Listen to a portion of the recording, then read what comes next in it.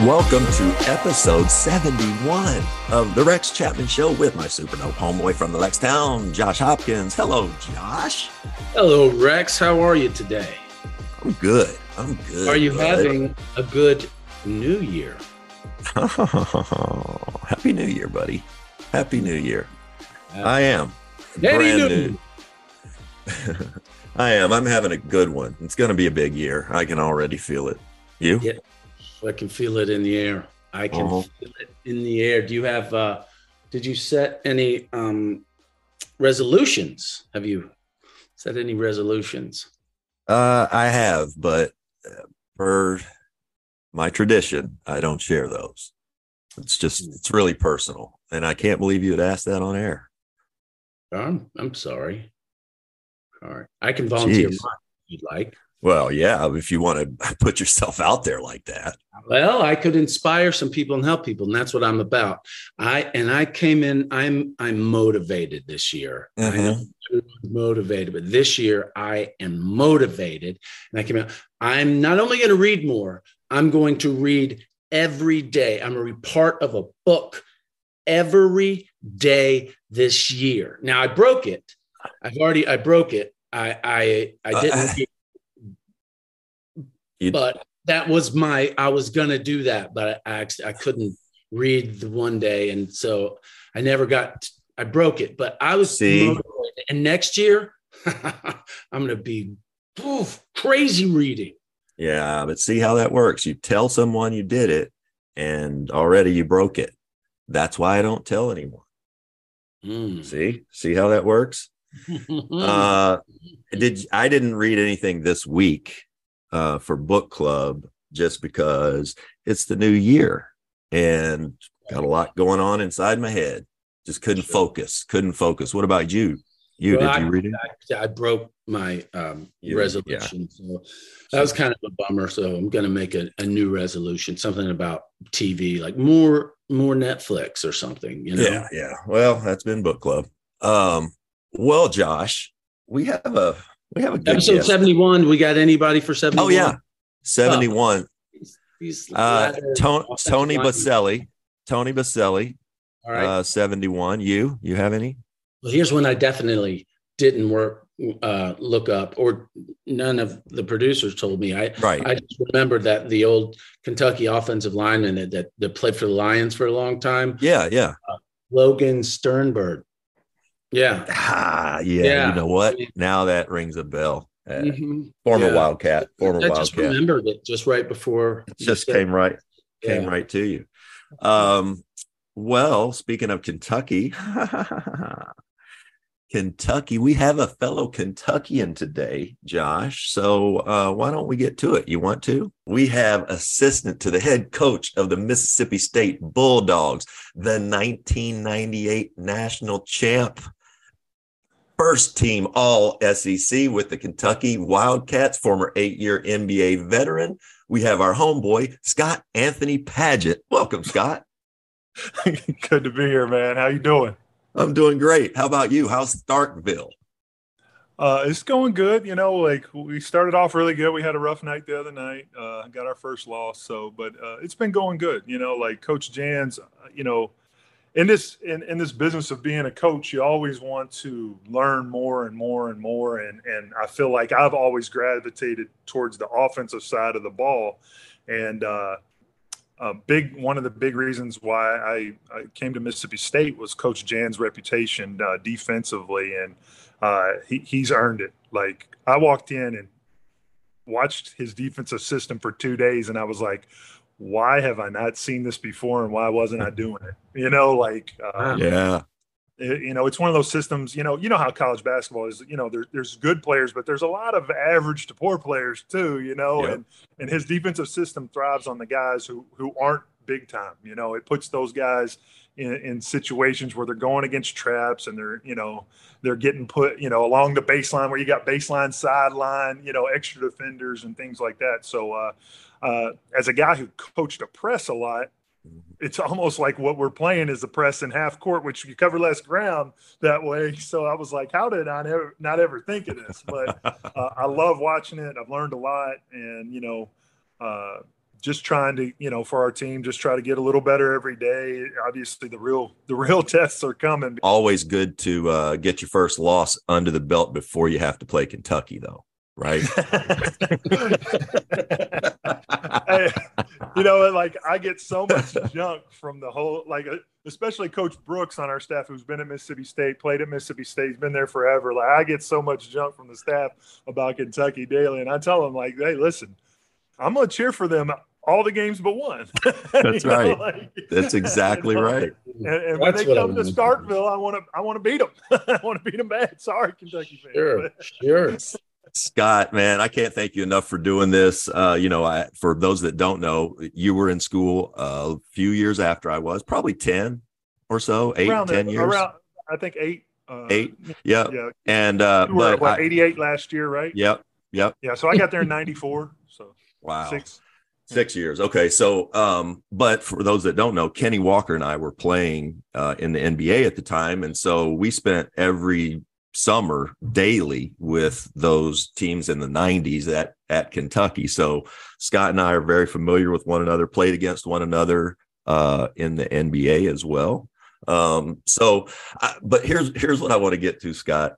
My whole life, there's only one, I say this to people when I'm speaking all the time, I never saw a Kentucky basketball game growing up, not until I signed to go play there.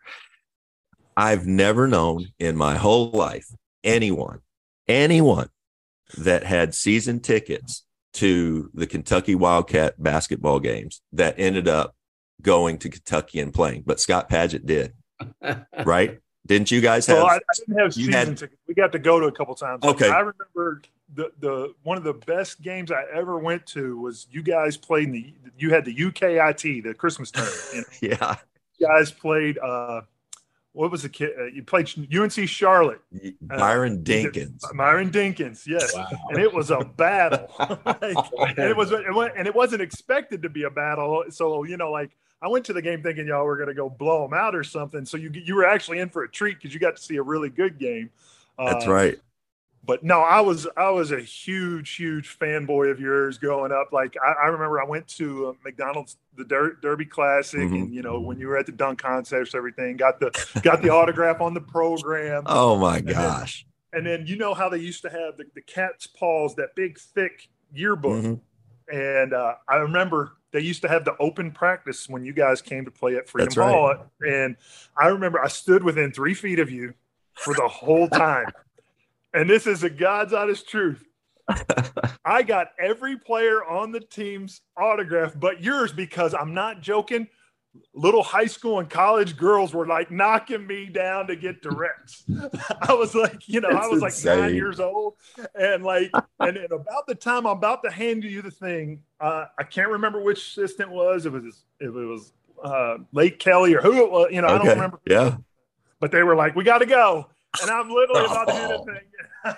I was so heated. I thought about it. I'm not even joking. I thought about, because I knew you had played pickup with this and everything. I thought about getting that book from my dad and bringing it down. And I was like, no, I'm going to look like a loser. I'm playing. You got to do it. You got to do it. Send it to me, please.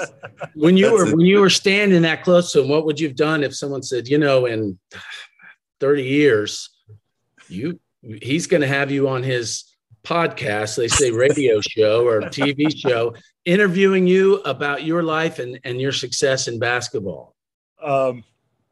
You know what? I tell everybody, I would have never believed it, first of all. I tell everybody, I got lucky and got to play basketball after Kentucky, but going there, signing that piece of paper to go there, that was my dream. So, I would have never thought I could even get to that level, much less anything. The success while we were there and then being able to go on after it, it was, it was every kid in the state of Kentucky's, minus Rex Chapman. Every kid in the state of Kentucky's dream, go play for the Wildcats, I did all the stuff. When Joby Hall and Denny Crum did a Converse shoe signing deal that they went around to different places. They were arm wrestling on the poster. I went, I got the autographs, and I literally went up there and got Joby Halls and didn't get Denny's, Wow. Why? Okay. Why that though? For people that might not know, there was blue blood in these veins. But why? You grew up in Louisville. You're right there in Cardinal country, and they won titles too. Why was that not even a thought for you? Well, if you know my dad, anybody that knows my dad knows that wasn't ever an option. I would have been disowned. That's hilarious. I had a big family that all love Kentucky. I mean, there was a couple people in the family, but most of the people love Kentucky. I grew up Kentucky. I was that guy that, probably liked to get in arguments and fights. So I had a lot of Louisville friends that I'd argue with about who was better and stuff. I mean, one of the things I was telling you, I was like looking up the stuff for the podcast, and I saw the logo, and I was like, that is the Kenny Payne dunk in the Big Brother 85, Little Brother 51 game. I was like, I knew that as soon as I saw it. I was like, this is awesome. I said, I was the whatever. You name the kid. I was in Louisville, but I was like the kid in Eastern Kentucky that, grew up Richie Farmer fan, whatever. Like, that's who I was growing up. So it was just the most exciting time of my life, like to be able to be there for that, 5 years that I was there. You just brought his name up. You're a fellow Kentuckian. Speak a little bit about how good Richie Farmer was. I mean, like, Richie was a really good college player, but if you'd have saw him in high school, you wouldn't even understood it. You wouldn't even understood it because, like, I mean, he had more hair than any grown man you knew, full beard. And then it was growing out the shirt and everything. And you're like, there's no way this guy's, 17, 18 years old. But then, like, he had a knack for just, like, he got to his spots, like, I mean, he could shoot the three, but he got to those elbows and he was automatic. And people don't realize, like, for a smaller guy, he was actually pretty athletic. He jumped for him. Could really jump. The biggest guy on the team half the time. Like he was just that old school hard work. Shot out on the backboard on the tree, probably guy. And he was just the crazy part about Richie. The crazy part to me about Richie was, he was small. He was small, but he could really jump. And there were times maybe he'd be 18, 16, 14 feet away. He might just jump up and shoot it left-handed and make it. I mean, he crazy talent. I remember Richie, the first time I met him, we played in the state tournament my junior year. We got beat my senior year in the first game, but we played, and Richie was a freshman at Clay County. And, they played until the Final Four maybe or so. They call out the all-tournament team, and I made the all-tournament team. And I go down there, and Richie had just gotten beat, I think. He was still in his uniform maybe. And he walked out on the court and walked up to me and looked at me like, and I'm 2 years older, I guess, but he's got a full beard and a mustache, man. Didn't shave till I got to Kentucky. And he looked at me and said, "You're awesome." I remind him of it every time I see him, but gosh, what a good guy. And I went to your game in high school. You went to Bullitt East. That was like the closest that I had ever got, to seeing you. And like, I had a buddy who was from Mount Washington area. So like we actually went to that game and saw you. We put them to sleep really quick. They had a guy named Jason Falk. He was like a white kid about my size. And people were really talking him up, around Louisville and everything. And I didn't know him at all, and I couldn't wait to play against him. Yeah, those people talking him up, man. They set him up. They set him up. Scott, let's focus on you, man. Look, I want to go back to Richie real fast. Those go. Clay County teams they were all short. Mm-hmm. They had that kid Russ Chadwell. Yeah, could jump out of the gym. Jump the hell out of it. He was about 6 foot tall and just 140 soaking wet and could just cram it. And they were so fun. This is country team run around. And I remember he had to work, but I remember, Richie didn't learn how to work until Rick really worked, and nobody does really. Well, I want to ask Scott about that, but his struggles are well documented at Kentucky at that point. But I remember reading like the Cat's Paws, and it's like, well, what'd you do over their summer? And he was just like, fish. good summer. There was no grind. There was no, I did a lot of fishing. That was it. That's it. All 9 plates since we lost. What? Then he goes in, and gives Allen Houston 52 or whatever. Yeah. He had. I mean, unbelievable. Just crazy. All right, I'll put Richie to bed now. All right. No, I want to ask Scott, when did you played every sport growing up? When did you realize, and when did people around you realize that you were a pretty special athlete? And why'd you stick with basketball and not the other sports? It's crazy. The one that I really, really loved growing up was baseball, and my strike zone kept getting bigger and bigger. Yeah. and so, and I was the pitcher they literally called me Wild Thing. I was the guy that everybody was scared to play against because nobody in the arena, in the building or on the field, nobody knew where that ball was going. So but it was going there fast. I had a really good fastball, and I had the breaking ball where I'd throw it at you and it'd break across the plate. And so, but sometimes it didn't break across the plate and hit you back, and I had the fastball that I'm going to throw it really hard. And if you're up against that plate, I'm going to test you. And sometimes I test a little too much and hit you, I just hit you. So by the time, you get to the second inning, I've probably walked 2, struck out 2, and hit 1. Nobody after that wanted to be in the box. So I was a much better pitcher if I could get out of the first, couple innings without getting any runs, because now I've scared everybody. Right. But I loved playing baseball. I actually played on, travel baseball, all-star teams and stuff like that. And then I got to St. X and I was pretty good at football. I was a receiver. And, to be honest with you, if St. X wasn't, old school like Auburn, 3 yards in a cloud of dust, if they were more like teams play today where they threw the ball more, I probably would have played my whole time, because I really liked football. I like catching the ball. There's something about, being at the stadium and you get a touchdown and everybody cheering, I really liked it, but we didn't really throw the ball that much. And to go through all we had really hard physical practices back then. To go through all that and not get the catches and stuff on game day, not get very many opportunities, I was like, nah, I'm just going to, I'm going to be out here and get hurt, and I'm not going to get a touchdown, Somebody would have slid you over to tight end eventually, and you would have been a problem. Well, that's what they wanted to do.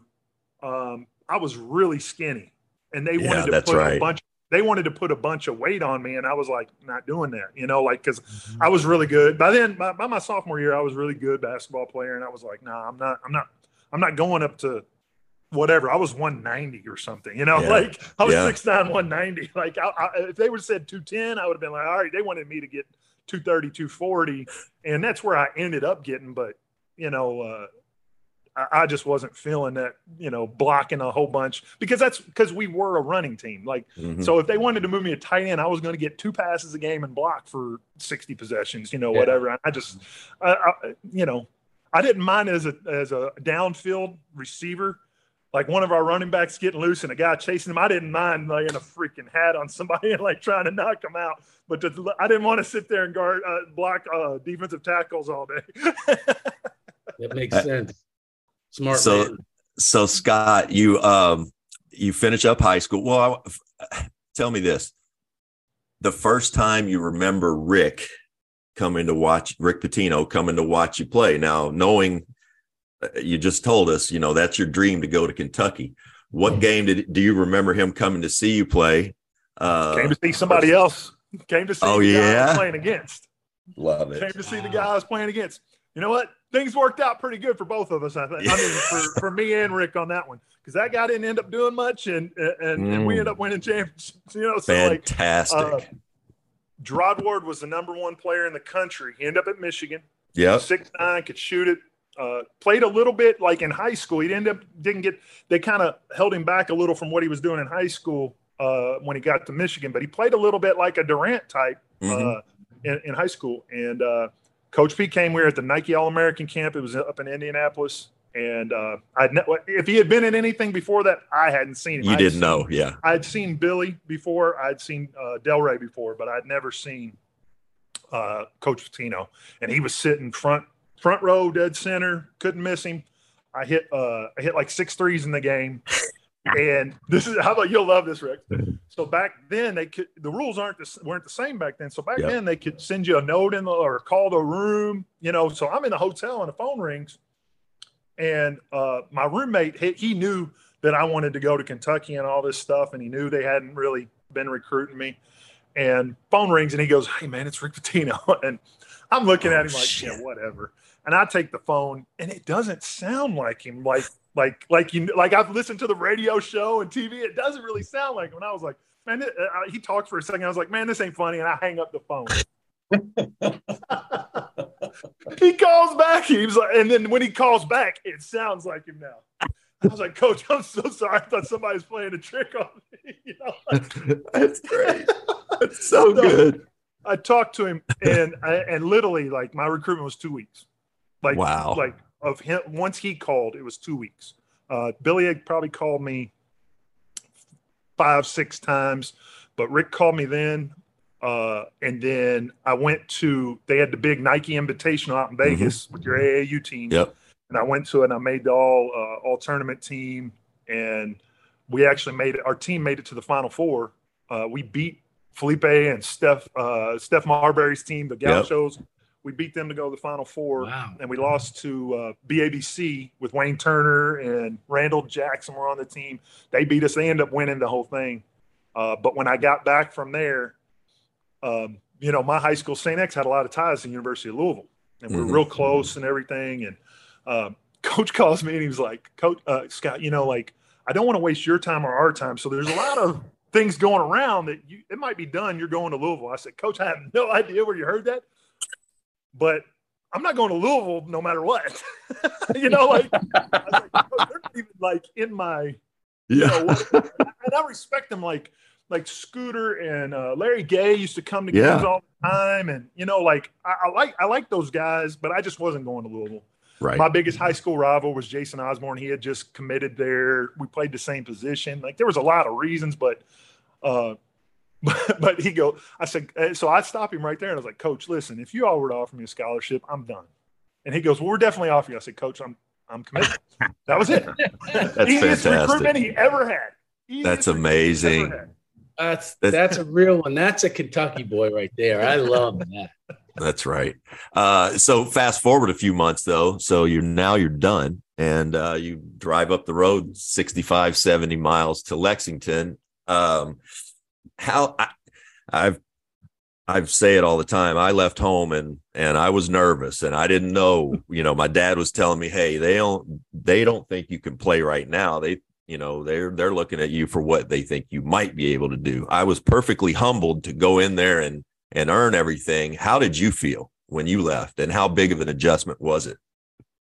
Well, first of all, it was huge because basically everybody, we had about 8 people at the 2 positions I could play, and just about every one of them, I think, played in the NBA eventually. That's right. So go through that list real quick, Scott. Who is that? Who are those guys? Mark Pope, Walter McCarty, Antoine Walker, Roderick Rhodes. That was my first year. And then you come in, you got Ron Mercer and Derek Anderson come in because I was playing some 3. And then eventually I played some 5, and we had Jamal McGlure, Nazi Muhammad, Mark Pope. Prickett, Jared Prickett. Yeah, I mean we had everybody could play. Yeah, everybody could play. And so I learned really quickly where my pecking order was in that list, which was the bottom of the list. And I didn't learn it really from playing. Like, I felt like, to be honest with you, in my freshman year when I came in the summer, like, I wasn't just going and killing or nothing like that, but I felt like I was holding my own. You did. But like, how you come in, you get summer jobs. I had the job where I was digging in the clay and putting irrigation in, and other guys were working in an office with air conditioning and like, I'm going and working this job 8 hours, going straight to lift, then going to camp, playing in the camp, as because you can at night. Playing That's right. Yeah. No. I was playing in the camp and then playing pickup after the camp with the guys. So my day started at 7 a.m. and it finished with playing at about 11 p.m. And the only other person that had that day like that was nobody. So like, I was like, ooh, either they think I need a lot of work or they really think I'm broke and I need this job or something's going on. So then get through summer and like my first meeting with Coach P where he calls you into the office and like, it's one of those, first of all, Coach P calls you in the office. You never want that call. Ever. That's right. There is never, ever going to be, he brings you in there and says, hey, you were awesome. Like you're coming in there, you're in trouble. So we're like a week into school and I got a goatee.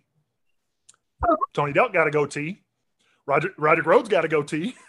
Walter McCarty got a goatee. Derek Anderson, who's sitting out's got a goatee. So like Andre Riddick's got a goatee. So, like what I'm saying is like, there's a lot of dudes with goatees. I'm not the only one. Right. He calls me and he's like, Coach goes, Scott, I want you to shave that. And I don't know how we are right now, so I'm going to keep it clean, but I want you to shave that stuff off your face. And I must have looked at him funny. And he goes, you're probably thinking right now, are you the only one that's got a shave? Because there's other guys on the team with goatee. And I'm going to tell you, you are the only one that has to shave because you need to get ready for the business world. They're all going to play professional basketball. It's my first week on campus. Now, knowing Coach like I know him now and knowing more about Coach than I knew then, he's a psychology major. Yeah. So Coach was that guy. He knew which buttons to push on which people. Because I'm that guy. You tell me I can't do something, I'm gonna be like, I'll show you, MF. And so like it was from the basketball standpoint, it was the right button to push in me. Every time you push me down a little, it's gonna fuel me, to go harder. So freshman year was it was rough because, there's never been a team I was ever on going to like second grade where I wasn't forget playing. I was probably the best player, and so I went from that to I played 51 minutes my freshman year. And I had a game my senior year where I scored more points than I did my freshman year. Yeah. And it was rough. And you know how it is. I mean, you've been down there I wasn't playing, but everybody was still pretty dang friendly to Scotty B. That's right. That's right. Yeah. And I was that guy. I was like, well, I'm gonna have some fun somehow. And did you? Yeah. Well, every night of the week, I can tell you every night of the week where you want to go. Where you were. Yeah. Yeah. Well, you know what? But that's the thing you don't know is that the coach did know. He knew you could play. He needed to motivate you. And the thing that you probably have put together at this point was you named all those guys, and Antoine's different. He's just different. He's really, really good. But none of the rest of those guys were 6'9" and could shoot it like you could. You could always shoot it, and coach knew that. And in the 90s, in the mid 90s, if you were that big, you guys had you and Walter, and who could really shoot. So I'm sure he was just trying to find, the right buttons to push because he knew you could play. Yeah. So, obviously you rewind to the end of my freshman year, I'm out of school now. Yeah. And I think the thing that probably saved my career at UK was, and this sounds crazy, but Jared Prickett's knee was hurt. And they were going on a trip to Italy. And, Coach, he's going to go over to Italy. He's going to press and all that stuff. Yeah. Well, back then, you couldn't take incoming freshmen and you couldn't bring the seniors who were leaving. So I was the 9th man to go on the trip that could play, Wow. And so he takes me and we go over there and I averaged like 8.5 points, 6 rebounds, something like that. And I shot like 60% from three and from the European three. And I think my career would have ended had Jared Prickett not been hurt. And I think I would have been at Marshall with Billy. I really believe that. With Billy and Alfred. And those guys. Before you left to go on that trip, any inclination to transferring between that time, the end of the year and the trip? No, I'll tell you. Rex, I'm sorry. I got so many freaking stories because I went through a lot of stuff. But I never in my life thought about transferring until.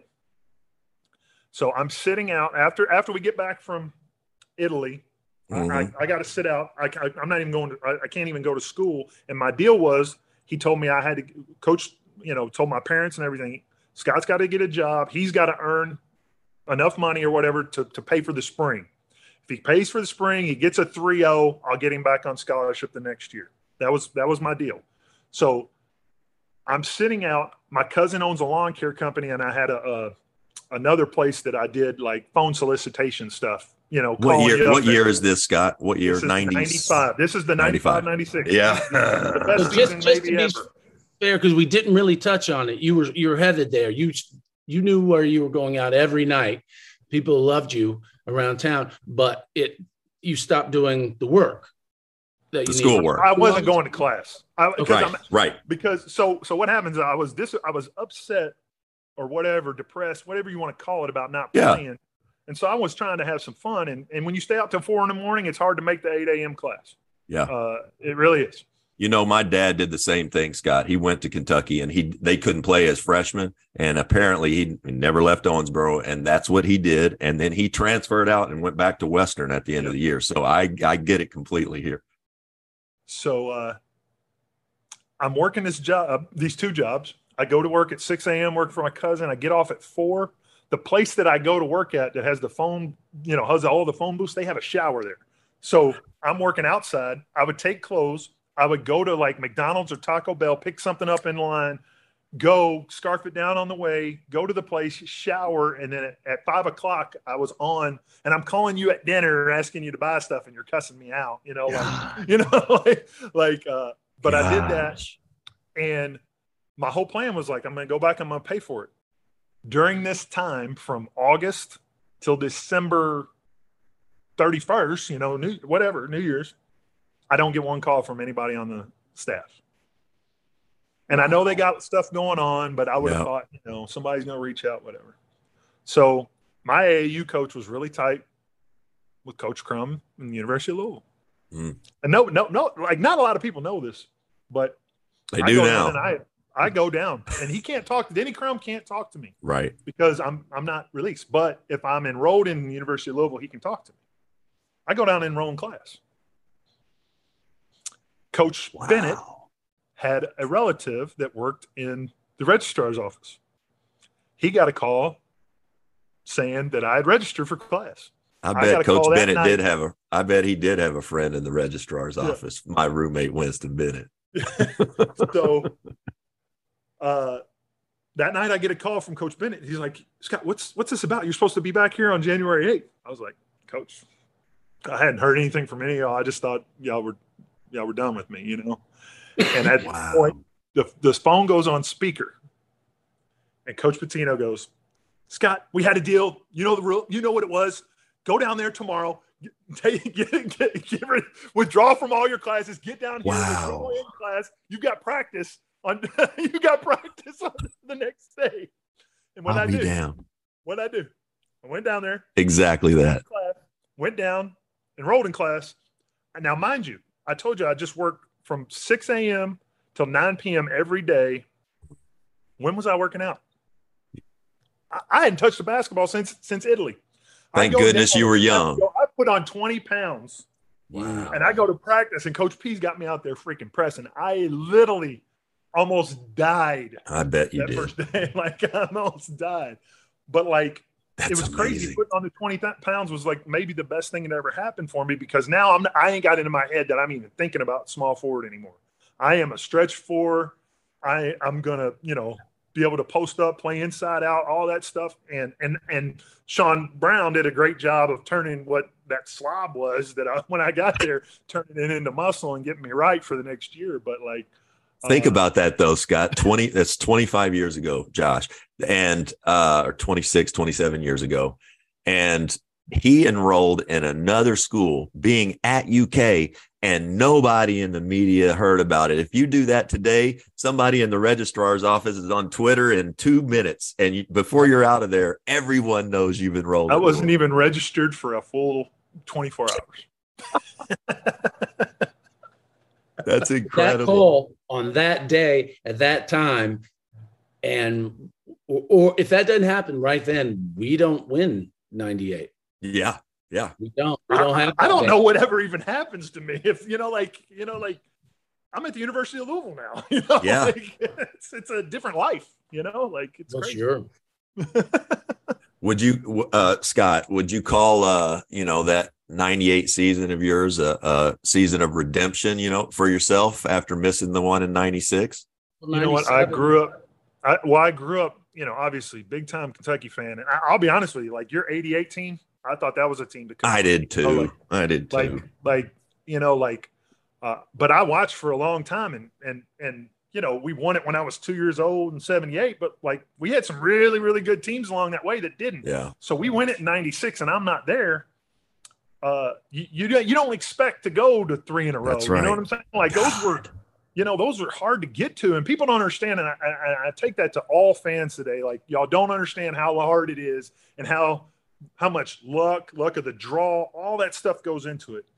But 97, we come back and we win it.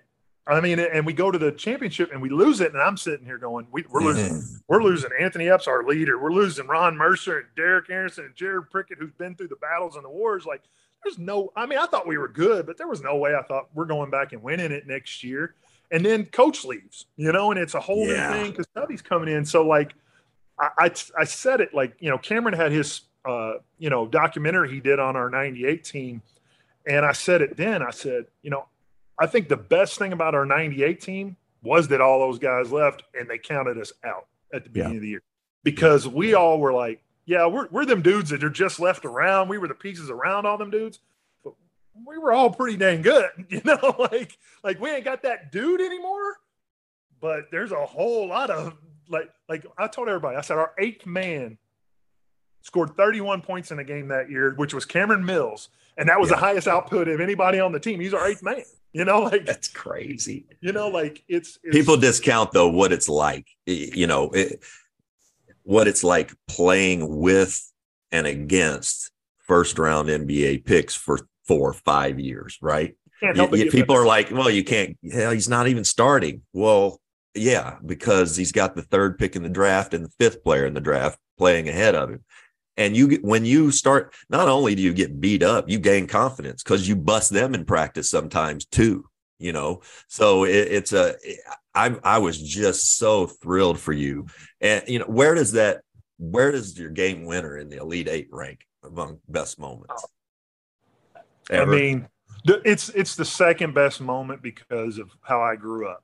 Like I grew up Kentucky fan. So getting up on that ladder and cutting the net is number one. Number 2 is that shot. Like I was lucky enough. I hit a game winner in the Garden when I was in the league. It was the ugliest shot ever. You're not expecting. I got Tracy McGrady and Yao Ming, and somehow the ball's in my hand. And I tell everybody, like, it's the Garden. It's cool, but it don't touch. Being able to hit a shot versus the team you hate. Yeah. Like I grew up. I was a hate Leitner guy. If I'd buy a shirt. Still hate him, whatever. But, like to beat them and for it to help us go to the Final Four where we eventually win it. I mean, it don't get no bigger than that. And, hey, 90% of the people who come up to me bring up that shot. Yeah. Fans and stuff, like they bring up that shot. But you know what, Scott, and I say this regularly. We've had Shep on and we've had Rick on, and I came up in a few years before you until we hadn't won a title. The last team to win a title, I was there in 86. We hadn't won a title since 78. But I can't, Sam had been through the program and Melvin and Kenny Walker and a lot of really great players. I came after them until you guys, we didn't win. And I remember, you remember going into Rafferty's, Rafferty's out there on. Yes, I was there after every game. Me too.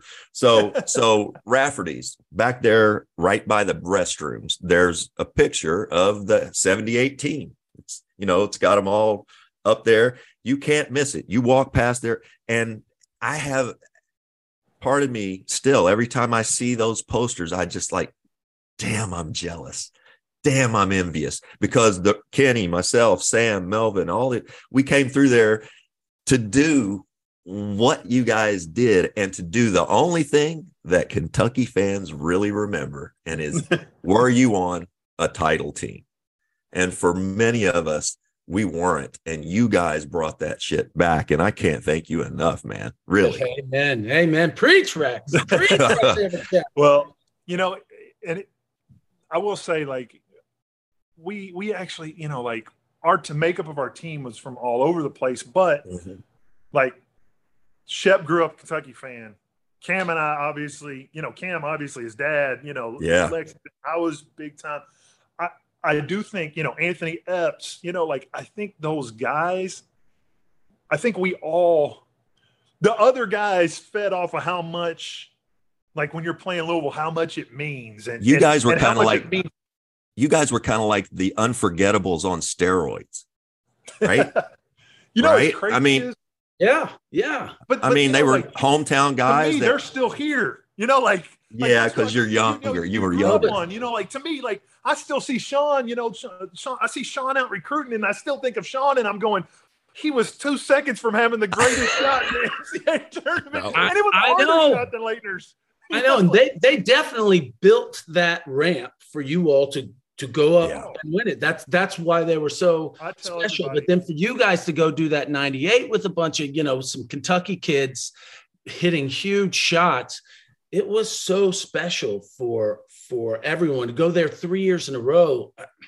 I mean, unbelievable. I tell everybody, like, to me, the reason why 96, 97, 98 came about was because of two entities, the Unforgettables and Jamal Mashburn. You know, I mean, no, because Jamal Mashburn made it cool for the Tony Delks, the Walter, you know, all Americans, the Rod Rhodes. He made it cool for them to come. You know, like I was always going to come. You know? He made it cool for the All Americans to come back after you know being on probation and stuff. How'd they get on probation? Shit.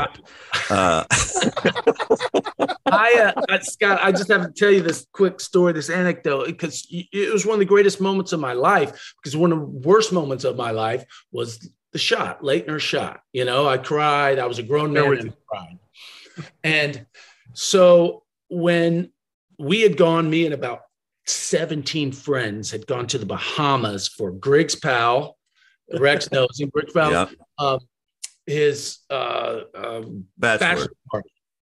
And we, in our little lodge or hotel, there was too many to be in one room to watch the game, but we also didn't all want to be one room. There were some of us that were all like, we're definitely losing. That's how they deal with it. And some of them are like, there's no way we lose. And we couldn't intermingle because we were saying we're definitely going to lose because if we say we're going to win, we're definitely going to lose. And they're like, no, you know, so we were, and then we got down and we were down 17. And like, I can remember walking over to their room and being like, you know, you guys ruined it for us. And back and forth, they're like, shut up. And we were just so down. And then it started happening. You had no idea we had them right where we wanted them. Exactly. And then when Cameron hit that shot and you hit that shot and exercised at that moment, all those Leitner demons for so many people in Kentucky, because it was Duke. Yeah. And they had it was over. I got goosebumps. And you guys just wouldn't quit.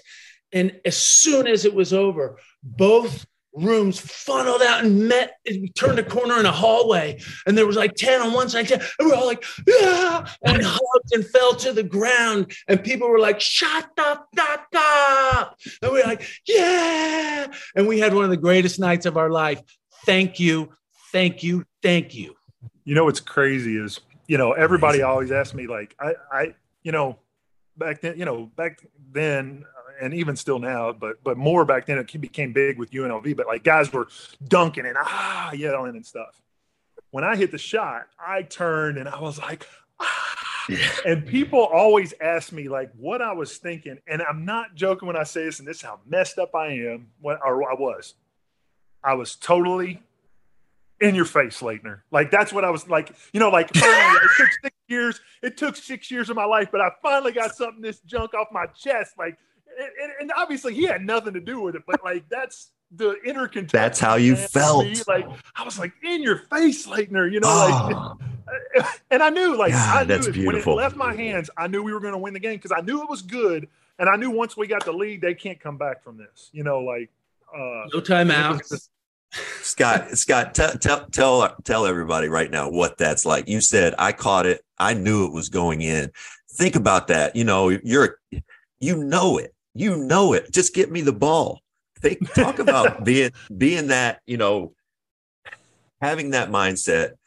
You obviously know, you're not nervous in that moment. You've done it a million times before in the backyard talk about that for a second. But I want to know too. I want to know when you see it, the ball's it's coming to you.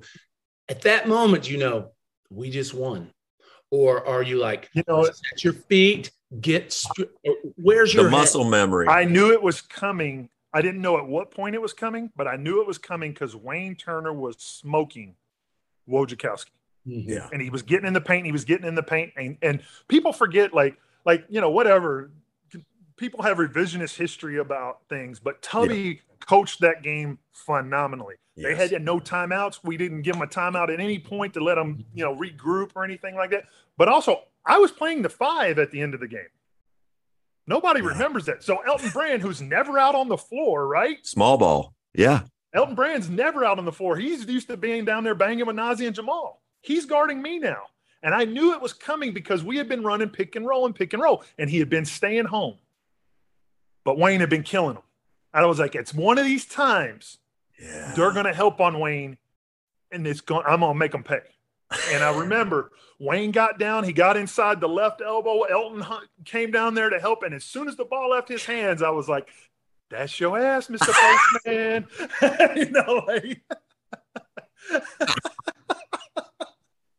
And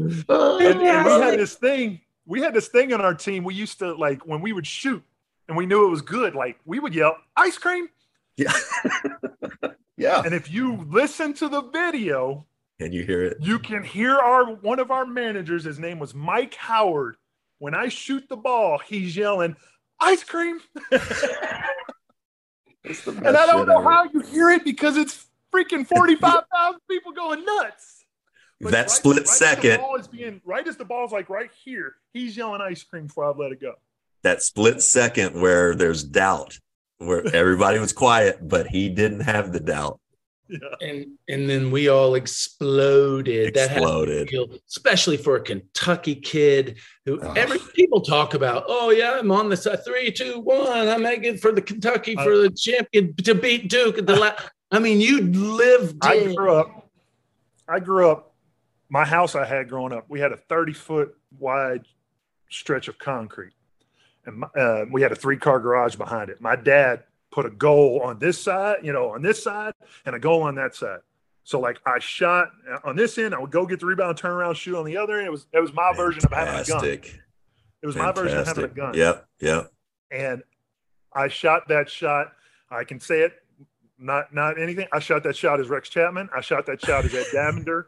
I shot that shot as James Blackman. I shot that shot as Kenny Walker. And that was my first time getting to shoot that shot as Scott Padgett. Wow. Yes. Amazing. That's fantastic. But then how do you guys, after that, we wouldn't possibly really be talking about that shot right now had you not handled your business afterwards.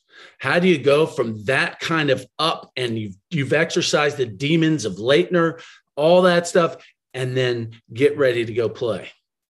One thing that was good for us is that we had a history of a team of, because of the way we played with pressing and the 3-ball and runs, we had a history of, we had games where we had been down and things like that, and we came back and won games. I think that game probably solidified it for the next 2, because being down 17 to Duke, we end up being down 10 to both of those teams. Mm-hmm. But we had a game versus Vanderbilt in 97 where we were down 22 and we won the game by 10. Obviously they had the game in LSU. That was before I got there, but the 31-point comeback win, at LSU, we had been down, Arkansas, my freshman year in the SEC tournament, down 7 and came back and put it to overtime win. So we had been in those situations. But for that team, we knew we could do it, but that just solidified it. And we also believed this. We felt like Stanford was really good. Utah was really good. We also believed that Duke was better than both of them. I tell everybody, and then talking about the luck, I tell everybody there was 3 teams I didn't want to see that year. Arizona had beat us in the tournament the year before and beat us in Maui. They matched those 3 guards. It was a tough matchup for us. We didn't want to see it. Like we'd have played them, and I'm not saying we'd have lost, but that was a tough matchup. Right. North Carolina with Anton Jameson and Vince Carter, Ed Cota, like that was decent, really good team. And in Kansas, Rafe LaFrance, Paul Pierce, that group. Like, but you know what? We sat there and we knew we were going to be when we won the SEC tournament. We knew we were going to be the top number 2, and so we sat there knowing we're playing Duke. That's the one we ain't got to worry about. You know what happened? We played Duke, and all them other ones got beat before we ever got to them. Wow. And that's the luck of the draw because the reality was Stanford, and that was the toughest, most grueling game we had all year, but they weren't as deep as us. So we weren't worried about Utah. I tell everybody, and Jeff Shepard, he'll tell you the same story. We're down 10 at halftime, and we're like sprinting into the locker room, and we're looking over, and Doliak is walking. Yeah. And like, it's crazy. It's the craziest thing because nobody believes it unless you were one of the guys in there when we tell you this. We went in there and like we come in and Tubby doesn't even have to say nothing. We got them where we want them. They're dead. Let's come out there and put, let's put them down. And like Jeff Shepard's like, and Jeff's not the most animated guy. So when he's saying it, like it just means everything, and it's like we went back out there and it was like it was a slow walk to get to tied. But once we got tied, it was like, see ya.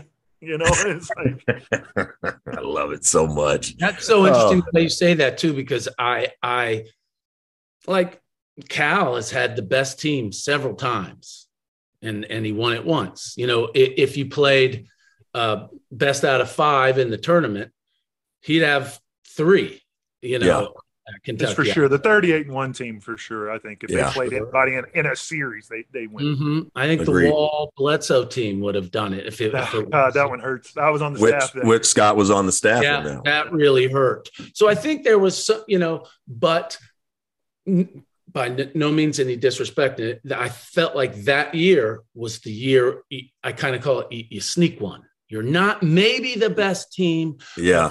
Things go, you got to show up, you got to do it. But like you said, the dominoes begin to fall, which rarely. I think Kansas this year was that way. I think they're top, maybe not top 5 team in the country all year. What a great year for anyone, but they got blown out by Kentucky last year, and so did Carolina at Kansas. Yeah. So the way you said that, I was always wondering if you thought, there were other teams more talented for sure, and you ended up outlasting everyone, being the best team. But how you feel about it? I've always felt like the tournament. It's about the game in front of you, like the game at hand that you have, and everybody else. The bracket is for fans. It really is. Like pick it out and all that stuff and everything. But as a player, you're looking at the game at hand, and hey, let's face it. If I don't have to play, whoever, if you're playing the UNLV 1991 team, and they get knocked out of the way, okay, sorry, it's one of those things. Like everybody's like, well, y'all may be one of the I don't want to say the worst because that's not the word, but like you're the most we're overrated or whatever, all that stuff. I don't care. I go put on what I call the Blue Lantern. I got that championship ring, and that's all that freaking matters. That's right. That's right. You know what? In 1998, we were 1. That's right. Damn right. Compared to Scott, another year, we might not be. That's right. I know we're going to have to let you go here. You've got stuff to do, but how proud of you are you of your son, Lucas, another Padgett at the University of Kentucky? Football. What I love about it is he went and kind of made his own path, and that's not like my oldest son plays basketball. He's at Manhattan College, and he's having a good year. He's playing well up there, but I feel like he, like my son had to live with me, but he had to live up to me and his brother, so like he went and found his own niche. And it's crazy because I remember him playing when we were in New York and I was with Manhattan my first time around. as a third grader, we got him to play football, and he literally wanted to quit and never play again. You know, like, because there they did all the teams were on a weight limit. It didn't matter age. So he was a third grader playing with fifth graders. Oh my God. Because he was a bigger kid. That's demoralizing. And like he was just miserable. And I said, when we moved to Alabama, I said, let's try it different down here. It's, it's the South. It's a little different, whatever, blah, blah, blah. They're probably not as good in football down here in Alabama. Yeah, Alabama, the state of Alabama. Do they know anything about football? No, nothing. What's that guy's name? Oh, Saban. Yeah. But no, like he went down there and kind of, on his own thing and kind of just worked hard and figured it out. And now, man, he loves it. Like, that's he amazing. loves being part of the team. He loves the team. He loves the coaching staff. He there's nothing about his experience that he doesn't love. And as a dad, like, when they leave the nest, man, you're like so that's worried right. about them and everything. And for him to be able to go out there and just love what he's doing and love his life and, kind of got stuff just figured out, man, it's kind of awesome. I love it. How I had a buddy that lives in Alabama, and he had lived in Lexington before, and he grew up with all us crazy Kentucky fans. He was down there watching a high school game a few years ago. He said this really nice looking athlete white boy went up and boom, and he said, "Basket by Padgett," and he was like, "I know who his daddy is. I know who his daddy is." No, he got his mom's hops because she went to UK, a volleyball player. So for sure. Fantastic. Yeah. So hopefully we got another one. My daughter's a junior in high school, so hopefully we got another college athlete volleyball player in her. So amazing. Let me ask you real quick, because I know Rex is going to wrap this up, but I know you've seen the Cats play this year a little bit. I know you're busy, and they've struggled a little, but everyone knows they've got a lot of the pieces. But if you had to do a, not giving anything away, sort of a prelim scout. You're not going to get shit with this answer. He's coaching against them. Sort of a prelim scout. If you had to scout the team. And I'll just say this. I'm probably not going to scout it too much, but I'll just say this. Cal's been there for a while now. And if you ask me, I think his first year and the 38-1 team are really the only teams he had that from the opening game were ready to go. You know what I'm saying? Yeah. All of his teams have, his Final Four teams have all gotten better over the course of the year.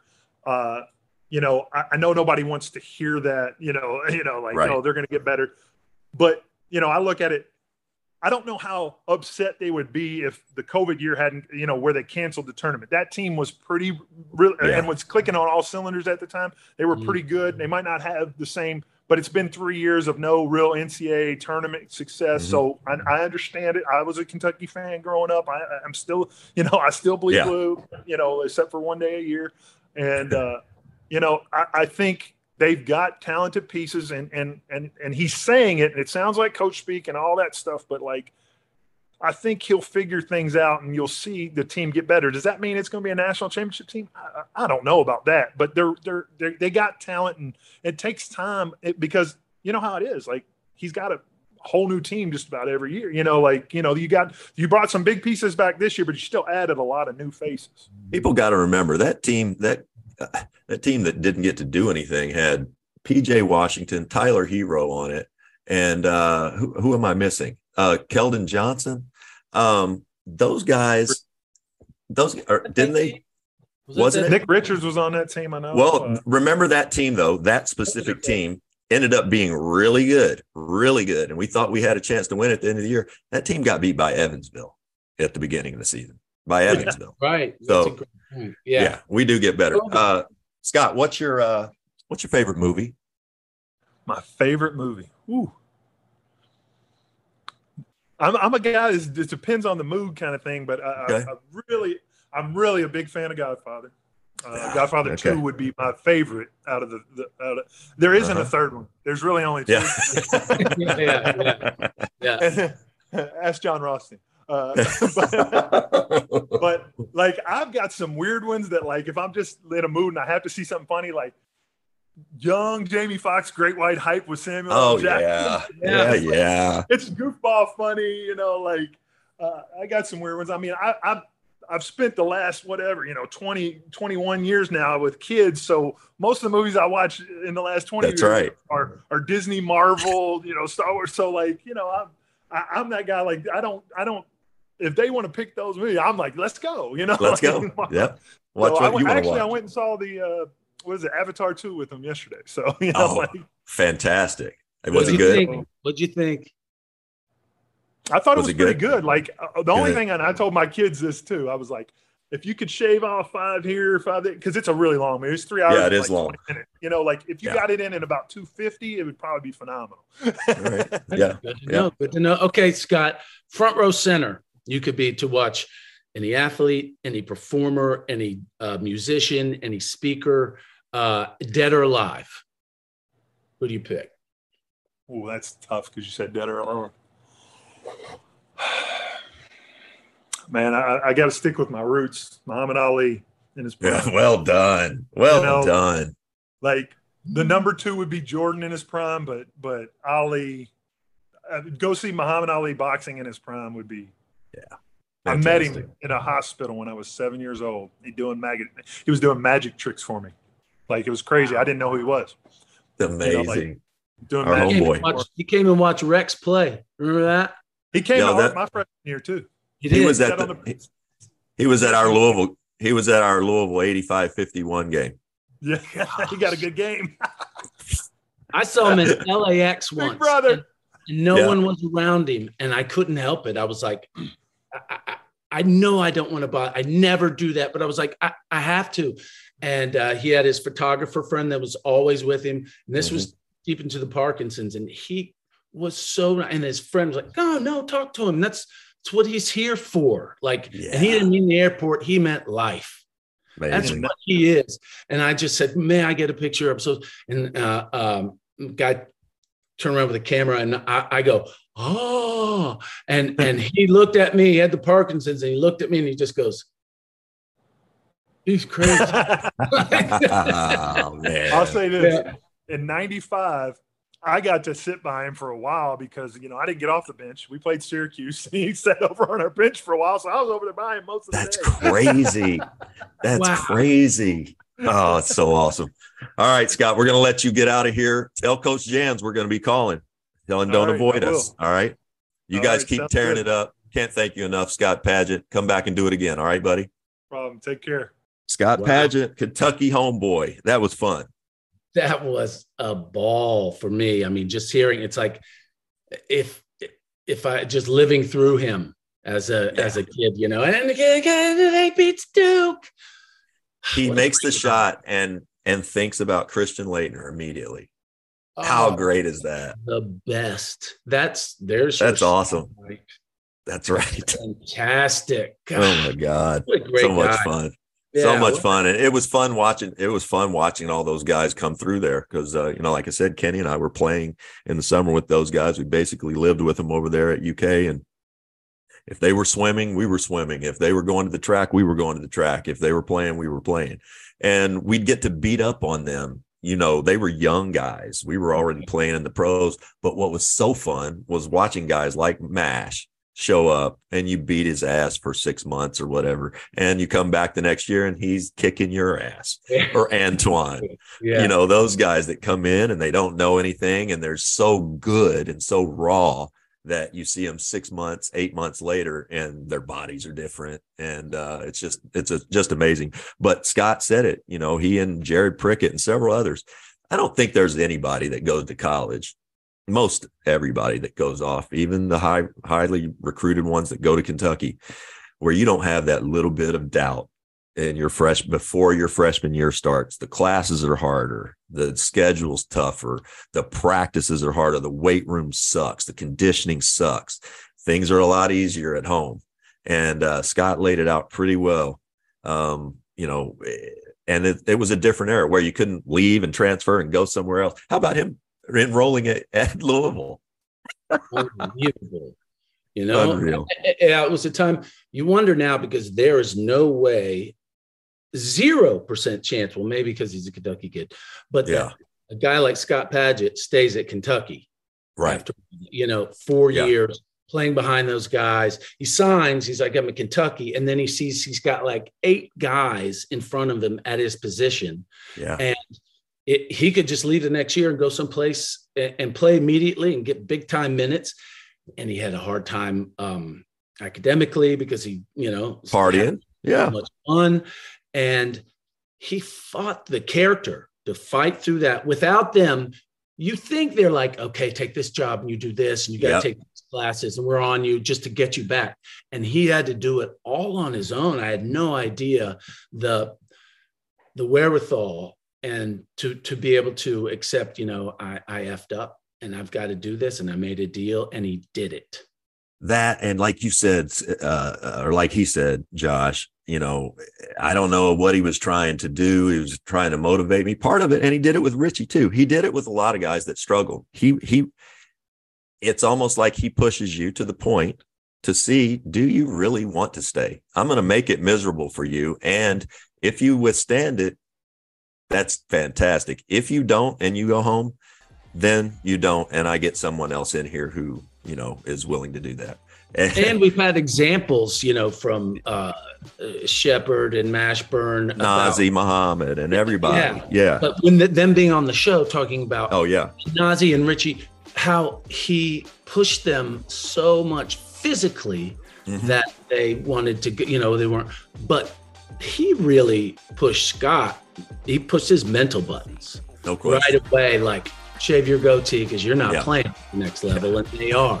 And then all right, here's the deal. You have to go out and get a 3.0 and you have to do this and pay for your semester. Yeah. That's real world lessons. No question. And he didn't, when he was talking about, and everybody else had these cush jobs and I was out, I was like, Rick Pitino did that. No question he did it. No question. Let's get him a real job. That was Rick. Yeah, I'll say the name. I'll tell this real quick while we're talking about it. But I told you this not long ago. He had an assistant coach that got a DUI one time. And first year, second year assistant coach at Louisville. And got a DUI. It's pretty well publicized. And Rick made that assistant get up at 4 a.m, come get on the treadmill, run 6 miles every single day, rain or shine. Had someone come pick him up because he couldn't drive. 6 miles, rain or shine. And that was at the time when Rick was still playing like 3-on-3 every morning. So that coach would run 6 miles and then play 3-on-3 and then coach. And he did it for like 6 months. That coach is now somewhere coaching at a big time school. And he weighed about 60 pounds less than he would have. That's right.